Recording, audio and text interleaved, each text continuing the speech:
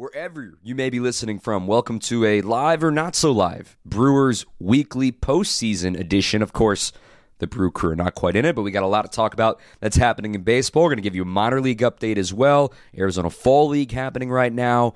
Plan out the offseason timeline here for the Brew Crew as well, and have some fun at the end of it.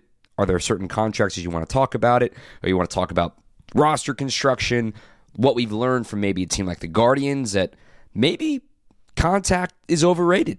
Get more on that a little bit later on here in the pod. I'm Dominic Cotroneo, your post-game host on Brewers Extra Innings during the regular season, and here we've got Brewers Weekly. Now, you may notice this is only a podcast this week. Well, the Bucks are playing tonight, so we decided let's just go ahead and drop a podcast today here on WTMJ and on Apple Podcasts or Stitcher, wherever you get your podcasts, and just sit here and chat a little Brew Crew, chat a little baseball, get your baseball fix in as we sit and watch the postseason. Holy cow, what a postseason it has been so far. And we've seen a lot of pub about, the rest might have hurt the Braves and the Dodgers, and you know, you have 100-win teams like the Mets and a 100-win team like the Dodgers, 100-win team like the Braves already out. You know, they're out of the postseason. Now, the Yankees, they came one win shy of 100 wins, but they're going to be on the brink against another 100-win team against the Houston Astros. I ask you, just hypothetically, and you can speak to yourself here and think about it. I mean, just put yourself in these teams' shoes, and don't let these riders fool you. And don't let these managers fool you either. If I offer you, after 162 games in 180 days, you get 18 off days in baseball. Think about that for a second. When you lay that out, you suddenly realize what a real grind this sport is, right? So let me, again, pose a question to you. I'm going to give you, after 162 games in 180 days, I am going to give you 3, maybe 4, depending on how things go with the leagues and they shake things out with the TV schedule and things like that. 3 days off, 4 days off. Let's call it 4 days off at the end of the season. And you're telling me you don't want that? Why? Momentum. We're not gonna have any momentum going to. You won 100 games. There is no excuse that you can say of like, all momentum's gone. And I know there are baseball people out there that are saying, if the Brewers are in this situation, let's say the Brewers next year are a 1 or a 2 seed. Let's say they win 98 games or 100 games, whatever. And you're going to be sitting there on your thumbs, nervously waiting to see who you're going to play. I promise you, and talking to players and talking to folks actually on the field, it's a bunch of eyewash, in my opinion, as we say in baseball, and a lot of their opinions too. Momentum's a real thing. I think what Philly's got going on right now is a real thing. What San Diego's got going on after beating New York is a real thing. But you cannot suddenly ignore a 6-month body of work of the regular season that you should be able to win a 5-game series. Period. End of story. Especially because you get to line up your pitching. You get to throw exactly the guys that you want to throw. Look in the case of the Padres, right? They had to throw their 3 aces, Darvish, Snell, Musgrove, in that 3-game wild card against the Mets. So they had to start the next game with maybe not their first option, their next series against the Dodgers, but they still survived. The Dodgers had exactly who they wanted. Urias, Kershaw, Anderson, they had Gonsolin, everybody lined up. Or you look at the Braves. Now, the Braves had some starting pitching injuries, as did the Dodgers. The Braves, they got to sit back and relax and pick exactly who they wanted. You don't get that luxury as the wild card team. That is a luxury. And if you want to say, the other team came in hot, the momentum in the offense, look, I don't buy it, man. I just really don't buy it. What do you think? If I was in the position of the Braves or the Dodgers, I would say we got beat. Okay, not worry about all this rust, not worry about rest versus bring fresh or thing. No, Dusty Baker's made a big deal about it in this Astros series, but the Astros have steamrolled. As I sit here and record this on Thursday, they're 4-0 in the postseason. They're a darn good team. You should be able to trust your team to get the job done. Anyway, let's actually talk about the postseason. Last time we talked, we were previewing the DS round. And now we're in the CS. You got 2 wild card teams. And obviously in the first year that we have 2 wild cards, it is pretty incredible. Now I'm excluding 2020, obviously. It is pretty incredible that we have 2 wild card teams in a championship series. And does that make you feel conflicted seeing the Phillies, knowing as poorly as they played down the stretch as the Brewers are trying to catch them? Does that frustrate you? I think it's fair to be a little frustrated, knowing all you had to do was win. And this is a great example of why, a lot of folks were complaining like, oh, even if we get in, they're going to get smoked. You don't know that. Anybody can win a 3-game series. And the way the Cardinals kicked it around and how Goldschmidt and Arenado played in that series, anything was possible. That's why I love this expanded playoffs, and especially to have this result, have 2 wildcard teams in the championship series in the first year of the expanded playoffs is exactly the intention and exactly the sell to these teams that are on the fringes perennially, saying, just get in. Good things can happen if you just get in. And I'm going to keep repeating it. As many bites out of the apple line. People are mad about it. They're mad about it in the moment. I get that. But it's 100% true. I think of the meme, if you've seen it. Why are you booing me? I'm right. David Stearns isn't going to say that verbatim. I'm going to say it for him. The Brewers are in a window of success they've never had in franchise history, ever. And they had a bad season. They had a bad second half, and it popped them out of the playoffs. But it's true, taking as many bites out of the apple as possible is your best chance to get to the World Series. Did you truly believe at the start of 2018 that team was going to be 1 game away from a World Series? Think about that. I mean, just getting in is all that matters. 2019, they probably were the better team, but then you look at what happens in the wild card game, chaos happens, and Juan Soto and the Nationals win the whole darn thing. 2020 was weird. I don't count 2020. I think it was not a real season. 2021, that hurt. That really hurt. That team felt like it could really do some damage in the postseason, especially after the trades of Adames and Tellez was really working out in the second half. And then here, in 2022, you look at this team thinking, man, they can do it. They can make some noise. And they didn't. But it is what it is. Looking at this postseason format, you can say, oh, it's important to get the buy-in. We just talked about how rest versus rust and rest versus fresh. I don't think the Brewers would mind either way with their pitching of what they've got going on if they were to make it in the postseason as a wild card team next year. Cool.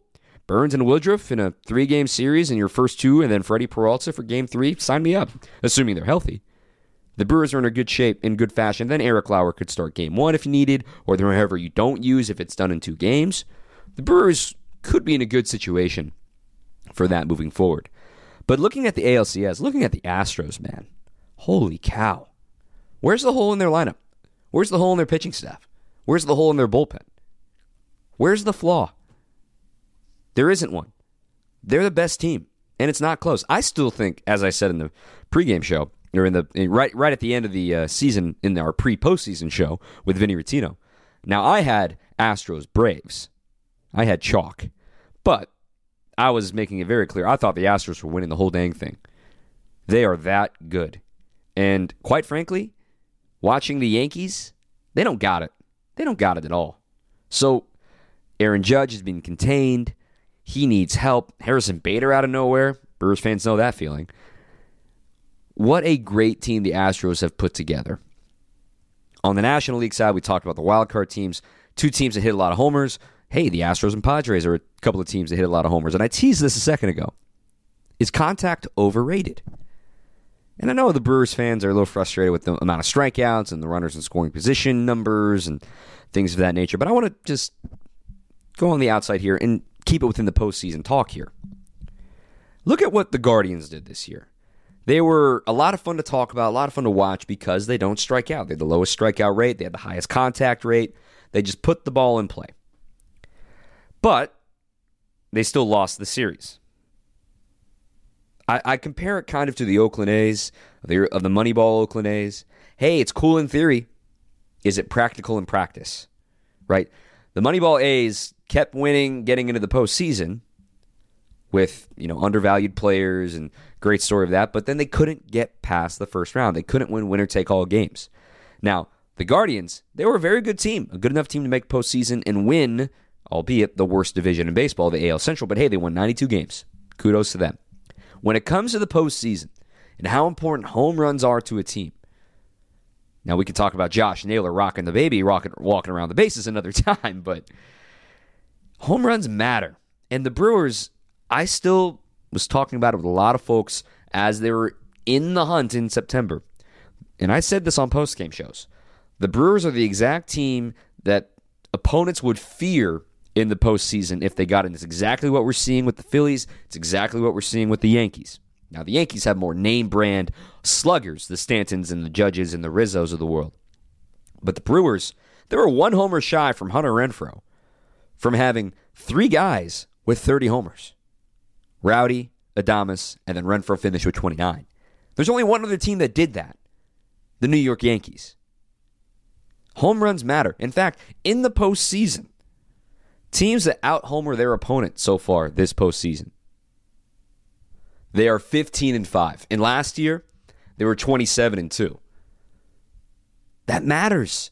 Hitting homers matters because the beauty of postseason baseball, and you know this, that a walk is a rally. A hit by pitch is a rally. An error is a rally.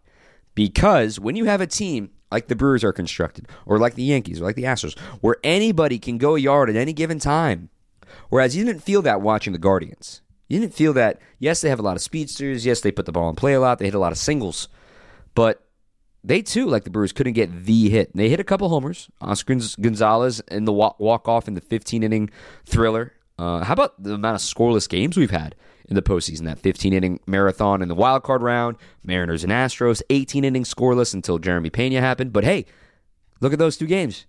A home run. You see what I'm getting at here? The Brewers had the second most homers in the National League. Yes, they had a ton of strikeouts, but strikeouts are still outs. That's the view of front offices, okay? What's the difference of grounding out to second into a shift, let's say, and striking out? Now, maybe the casual fan would say, oh, well, they put the ball in play. They forced the defense to do something. But to the front offices, hey, it's an out. Who cares? It's an out, especially in the shift era.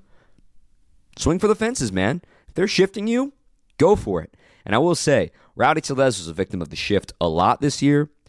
I wonder what it's going to look like for him next season. Is he going to get the opposite field opened up a little bit more for him, up the middle opened up a little bit more for him? But teams figured out how to pitch Rowdy Tellez too. And I wonder what the Brewers are going to be thinking this offseason of what to do with a bona fide slugger like Rowdy, like Renfroe.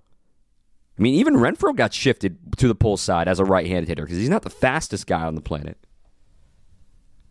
What will the lack of shifts do for the Brewers' contact rate? Not just with maybe personnel coming up. We're not talking about Frelick. We're not talking about Ruiz or anything like that. We're talking about the current roster. What will the contact change? Will it change for the current roster of guys that got shifted a lot against? I struggle to think it's going to be a massive impact on the Brewers because they're not really a team that hits a lot of balls that are like against the shift. Now, I think of Hunter Renfroe. Think about how many times he just, oh, hey, I got 2 strikes and they're overshifting me. I'll just flick one to the other way. That's not going to happen anymore.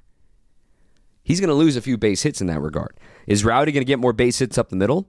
I wonder. Or is he going to get more line shots in the right field that would turn out to be one-hoppers to the guy playing that rover position in right field? That could certainly help him with singles, but at the end of the day, you're not paying these guys to hit singles. You're paying these guys to hit extra base hits, paying these guys to do damage. Where it's going to really be interesting, for Christian Yelich, a guy who has so much success going the other way, how many times have we seen him try to hit it the other way, and then boom, the third baseman is perfectly right there in that little gap in the 5-6 hole? That's going to be different next year. What will it look like for the Brewers that are not power hitters to have shifts against them? What will the shift look? What will the defense look like against Yelich? What will the defense look like against, say, a guy like Luis Urias, who is not fast by any means? There's a lot to figure out in the future, and David Stearns has talked about, we don't know how it's going to impact, these rule changes are going to impact the team, but having speed and having contact is never a bad thing. But I think too much of it, it's kind of too much of a good thing, right? With Cleveland, they were built on contact, built on getting on base, and all the power is really supplied from a guy like Jose Ramirez and Josh Naylor. The Brewers, as their lineup is currently constructed, Look, I know Yelich isn't 2019 Yelich, but he can still go yard. He can still hit the ball hard the other way. But then you got Adames who can go yard, Renfroe, Tellez who can go yard, Urias, 20 homers a year ago, nearly 20 again this year. Who knows what they're going to do at second base with Bryce Terang. Then you've got talent, whether it be Tyrone Taylor in center or if you put Garrett Mitchell in center, he got spray ability. I like the construction and the mix of contact and power, not just relying on contact and not just relying on power. I think the Braves were a team that just relied on power. And to an extent, in the second half of the Brewers, they were a team that relied on power. But teams that have power, not necessarily rely on it, have success in the postseason. Now, the Yankees are a team that rely on power. And look, they just squeezed by the Guardians in the first round, and now they're struggling with the Astros. The Astros are a team, they have power, but they don't rely on it. That's what the Brewers are going to be looking for. Contact isn't everything. It's good, don't get me wrong. But just being a slap-happy team, there's a reason why there's only one team that's been like a, put the ball in play, speedster team to win a World Series, the 2015 Royals as of late in current baseball. Teams are so smart, knowing where to position you, so the shifts ban might change that, but I don't want to get ahead of myself and say, oh yeah, absolutely, speed is back, putting the ball in play back, give me more Stephen Kwan. I wouldn't say that with certainty. I want to move on off the postseason, off the Brewers a little bit in the big league level. I want to give you a quick minor league update. You may have heard of the Arizona Fall League. Arizona Fall League, if you're not familiar, is a prospect winter league, even though it's called the Fall League, but it's a prospect winter league that top prospects go to play in the spring training sites down in Arizona. They just moved it up to happening during October. It's pretty much done by the end of the month now, into the first week of November.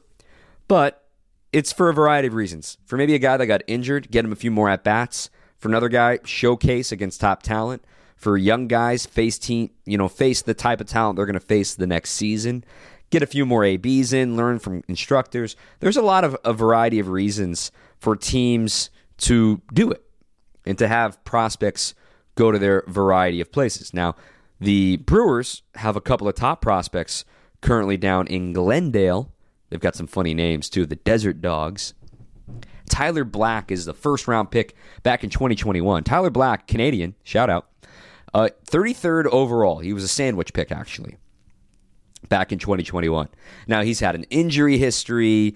He's only played high A as his highest level last year. He played in Appleton. He hit 281. He had an 831 OPS. And he was a college selection out of Wright State. But he's still only 21 years old.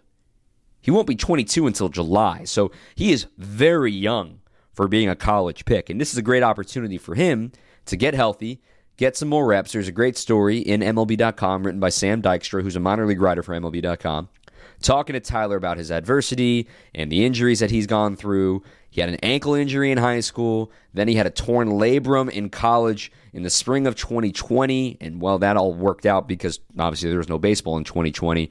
So then he also fractured his left scapula in July this year. So he was out for 2 months in his first full season of pro ball. So this is a good opportunity for him to get some extra reps at the plate. For him, it's more about reps. And, you can say, oh, it's a hitter's league, he should be tearing it up. It's not that simple. Fall league is a mixed bag of what you're going to get pitchers-wise. You may see guys with bad control. You may see guys that are dotting 100. It's just guys that are trying to get innings in. But Tyler Black hitting 244 so far in the fall league. He's only got a 648 OPS, but he still has a great eye for the zone. He has 9 walks and only 11 strikeouts, and he's 3 for 3 in stolen bases. That's encouraging to see. Now, he's not close to the big leagues. Again, he's only going to be turning 21 in July. But when was the last time we got excited about position players in the minor leagues? Now, Baseball America and MLB Pipeline, they have not released their offseason updated lists. But let's be honest. Look, Jackson Chourio is going to be a top 10 prospect in baseball, in all of baseball.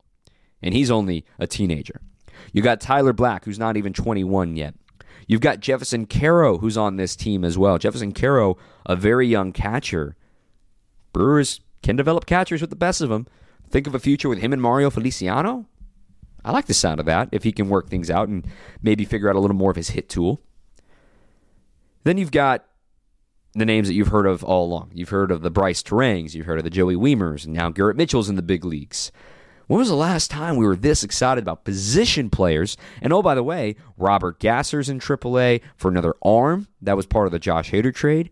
And you've got Esteury Ruiz waiting to come back up. The Brewers have some options in the minor leagues right now that if you want to take bites out of the apple, maybe they're trade bait. Maybe there's something in the winter meetings coming up, as we're going to talk offseason timeline here in a sec. Winter meetings are in December that David Stearns can talk to other teams who have scouted these guys like, hey, what are you thinking about so-and-so? Well, we like him, but we really like your guy in the big leagues that could help right now. It's a whole song and dance, right? And trust the process is kind of overused these days, and David Stearns has worn it. I'm happy that he's worn it. We've talked about it plenty on this show, that maybe the Josh Hader trade's impact was unforeseen on the clubhouse, but that crutch is gone moving into 2023. That hatchet is buried. It's time to play ball. Devin Williams is going to be the closer. You're going to have multiple setup men. You got Jake Cousins back, hopefully. You'll have Trevor Gott in some fashion. You'll have maybe a guy like Perdomo available for high leverage. You'll have Matt Bush available for high leverage. The bullpen's going to be okay, but they can still add to it. Then on the infield, they got to decide what they're going to do with Cole Wong. They got to decide, is Bryce Terang going to be the second baseman? Is Urias going to be the second baseman? Decisions to be made there. But you've got all of this capital built up position player-wise, especially in the outfield. I think the Brewers might do something this offseason. Be on a lookout for the winter meetings headlines of David Stearns. It'll be December 4th through 11th in San Diego. Now, I want to remind the quick timeline here. The official offseason begins 3 days after the World Series ends. That's when you decide if you're going to tender contracts to players that are eligible in arbitration or not eligible, who's going to become a free agent, who's going to be declined a team option, like a Colton Wong, like a Brad Boxberger, who also has a team option. That all stuff happens 3 days after the World Series. And then, let's say the World Series ends on November 4th, the league year officially opens on November 7th. That's when we'll be locked into the hot stove. That's when you see things start to rumble. Hey, I mean, there's some big dominoes getting ready to fall with Carlos Correa due to be a free agent after he opted out. You got Trey Turner due to be a free agent. Dansby Swanson due to be a free agent. It's a heck of a shortstop class. Hey, Brewers are happy with Willy Adames. But you got maybe trades being talked about. You got free agents. There's a lot happening.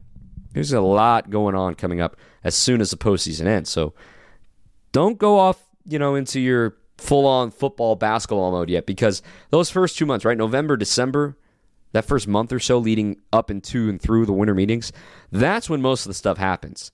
Then it'll pick back up again like late January, early February. So just keep an eye out on your baseball headlines moving forward. We've talked a lot about who's going to be added, team options, 40-man roster. Just want to give a quick picture for you as we get ready to wrap up this week's episode of Brewers Weekly. Just a quick little tidy episode. Obviously, the Brewers are not playing. We got CS is happening right now, but quick update. We did a breakdown in last week's episode. You can scroll up and find it in your feed of how the arbitration process works and how a player is eligible for arbitration, how long that takes, how much money the Brewers are owed. The Brewers have the highest percentage of money owed in arbitration based on their total salary this coming year of any other team in baseball. So that's how small market teams like the Brewers are able to afford these guys longer than maybe you would expect. But let's talk quickly about the 40-man roster and what the Brewers need to do this offseason. There's something called the Rule 5 draft, and I've talked about it here and there. The Rule 5 draft is basically an opportunity for guys that you have stashed in your minor leagues that are not protected by your 40-man roster. Remember, when you're on the 40-man roster, you can be called up to the big leagues at any moment, but you have to be added to the 40-man and then added to the active roster, the 26-man roster, in order to play baseball for the actual team. But you are Rule 5 eligible after X number of years, depending if you're a high school pick or if you're a college pick. So Bryce Terang, if he was not added to the 40-man roster this offseason, which the Brewers have to do, I believe it's by December 2nd, right before the winter meetings begin, The Brewers would have to decide to add him to the 40-man roster. They're going to add him to the 40-man roster. They're not going to let a first-round pick walk that easily. But what happens is, and teams go through this every year in scouting and trying to pluck and find guys, where you can draft. There's a Rule 5 draft, and there's an order of merit. You don't have to pick every round, and there's X number of picks that you're allowed to take. But you can pluck a guy in the minor league phase of the Rule 5 draft and say, oh, he's not on your 40-man? We'll put him in our minor league system. Then there are rules to keep him on your roster and things of that nature. Then there's a major league phase of the Rule 5 draft as well, where basically that player has to be put straight to your 26-man roster, has to stay for X amount of months. That's a little more complicated, but we're talking about the minor league side of things. Bryce Terang is going to be added to the 40-man. Now, projected, the Brewers right now have 38 guys on the 40-man. Now, that is not including the soon-to-be departures of free agents of Omar Narvaez, soon-to-be a free agent, Andrew McCutchen, soon-to-be a free agent, and assuming the Brewers do not pick up the option on Colton Wong, that's 3 spots right there, position player-wise. Then let's move forward to the pitching side. Trevor Rosenthal, never pitched, but hey, he's on the 40-man. That's going to be a spot open, so that's 4 spots available. Taylor Rogers, that's 5 spots available. That's 5 guys right there that just in free agency, the Brewers are going to have open up. 33 projected. So 7 spots available to be put onto the 40-man roster. Bryce Terang is really the only slam dunk guy to be added to the 40-man roster as far as top prospects go. Joey Wiemer does not need to be added this year. He doesn't need to be added until next December. Sal Frelick doesn't even need to be added until 2024. So you've got time for those 2 guys. As far as other top prospects go, there really aren't many that you would say, oh, we need to put this guy on the 40-man roster. So the Brewers are in good shape in that regard, that they not only do they have room on the 40-man to add the guys they need to that they want from the minor leagues, but this is what's most important. They have room on this roster to go make trades, to go make deals, to go acquire talent, and not be faced with tough decisions of having to cut or DFA guys and things of that nature. They're in a very good spot with their 40-man roster. They can make some noise this offseason. I think they're in a position to do so. And there are still going to be guys that are arbitration eligible. Maybe, I'm just throwing names. You got Gustave, you got Perdomo, you got Topa, you've got guys like Jason Alexander. Maybe you don't even tender these guys' contracts. These are decisions to be made by the front office. You don't have to tender a contract to a guy just because he's on your 40-man roster. You let him become a free agent. These are decisions that are getting figured out right now before the official offseason begins. I love hot stove season. It fires me up, man. I am so excited to get to this time of year. I want to give a quick shout out. We had the Baseball Writers Association Awards for the Milwaukee chapter. And those awards are really no surprise of what how they were handed out. There's MVP, Pitcher of the Year, Brewers' Most Valuable Player, according to Baseball Writers of Milwaukee. Of course, Willie Adames. No surprise there. Led the team in runs batted in doubles and total bases, extra base hits, 31 homers, most ever by a shortstop in Brewers history. No surprise there. Most Valuable Pitcher, also no surprise. Corbin Burns, 12-8, 2.94 ERA, 33 starts. Led the National League with 243 strikeouts. First pitcher in Brewers history to lead his league in strikeouts. Also was top 5 in a ton of other categories among pitchers in baseball. Great year for the defending Cy Young champion. He will be handing that award over to Sandy Alcantara coming up as soon as the season ends. And then Hunter Renfroe was named top newcomer. No surprise there. My guy Hobie Milner, who I've been saying is the Brewers bullpen MVP all year, is the Unsung Hero Award. Absolutely deserving. Career high 67 relief outings for Hobie Milner, stranding 32 of 37 inherited runners, the 5th best percentage, 87%. In all of Major League Baseball, minimum 20 inherited runners. Great stuff for Hobie. And no surprise as well, Brandon Woodruff receiving the Good Guy Award for the 2nd straight season. Presented to the player that has the most outgoing, friendly presence in the clubhouse and interacts well with the media on a daily basis in a cooperative and pleasant manner. So those are the 5 award winners from the Brewers Writers in the Baseball Writers Association of America chapter here in Milwaukee. So no surprise with those guys. I think those are all very fitting. I would have also given some love to Brandon Woodruff as a pitcher, but look, you're not going to go wrong between Woodruff and Burns. Okay, Just quick little Brewers Weekly podcast for you this week with the Bucks opening up their season tonight here on Thursday. We've got ALCS action continuing with friend of the program Brian Anderson on the call on TBS with Jeff Rancourt and Ron Darling. Then the pre- and post-game, Bob Costas, Curtis Granderson, Jimmy Rollins, Pedro Martinez. They got Carlos Correa on the show tonight. That'll be fun to watch back here in Houston. You also may or may not know the researcher on that staff as well. On the National League side, they're not playing tonight. They'll play Game 3 tomorrow in Philly. It will sure to be rocking. That series is tied 1 game apiece. And Philly's going to Red October, man. That series I think is going 7. I can see the Astros sweeping the Yankees. I think this is no contest in this ALCS until I see otherwise. I've always said, look, a series isn't really a series until you've played in both ballparks, but depending on how tonight goes for the Astros, this might be up 2-0 and might be good morning, good afternoon, good night. Granted, Garrett Cole is lined up to pitch Game 3 and Nestor Cortez Game 4, but will it be down 2-0? Will it be down 3-0? It remains to be seen. Enjoy the postseason. Enjoy the Bucks season as well. You got all your coverage right here on 620 WTMJ. Hope you tune in all season long. And we'll be right back next week with another Brewers Weekly. It will be on the radio as well and available after the fact right here in podcast format as well. I hope you enjoyed the ramblings. Enjoy the postseason. I'm Dominic Cotroneo. You can follow me on Twitter at Dom_Cotroneo, DOM_COTRONEO. And until next time, keep on swinging.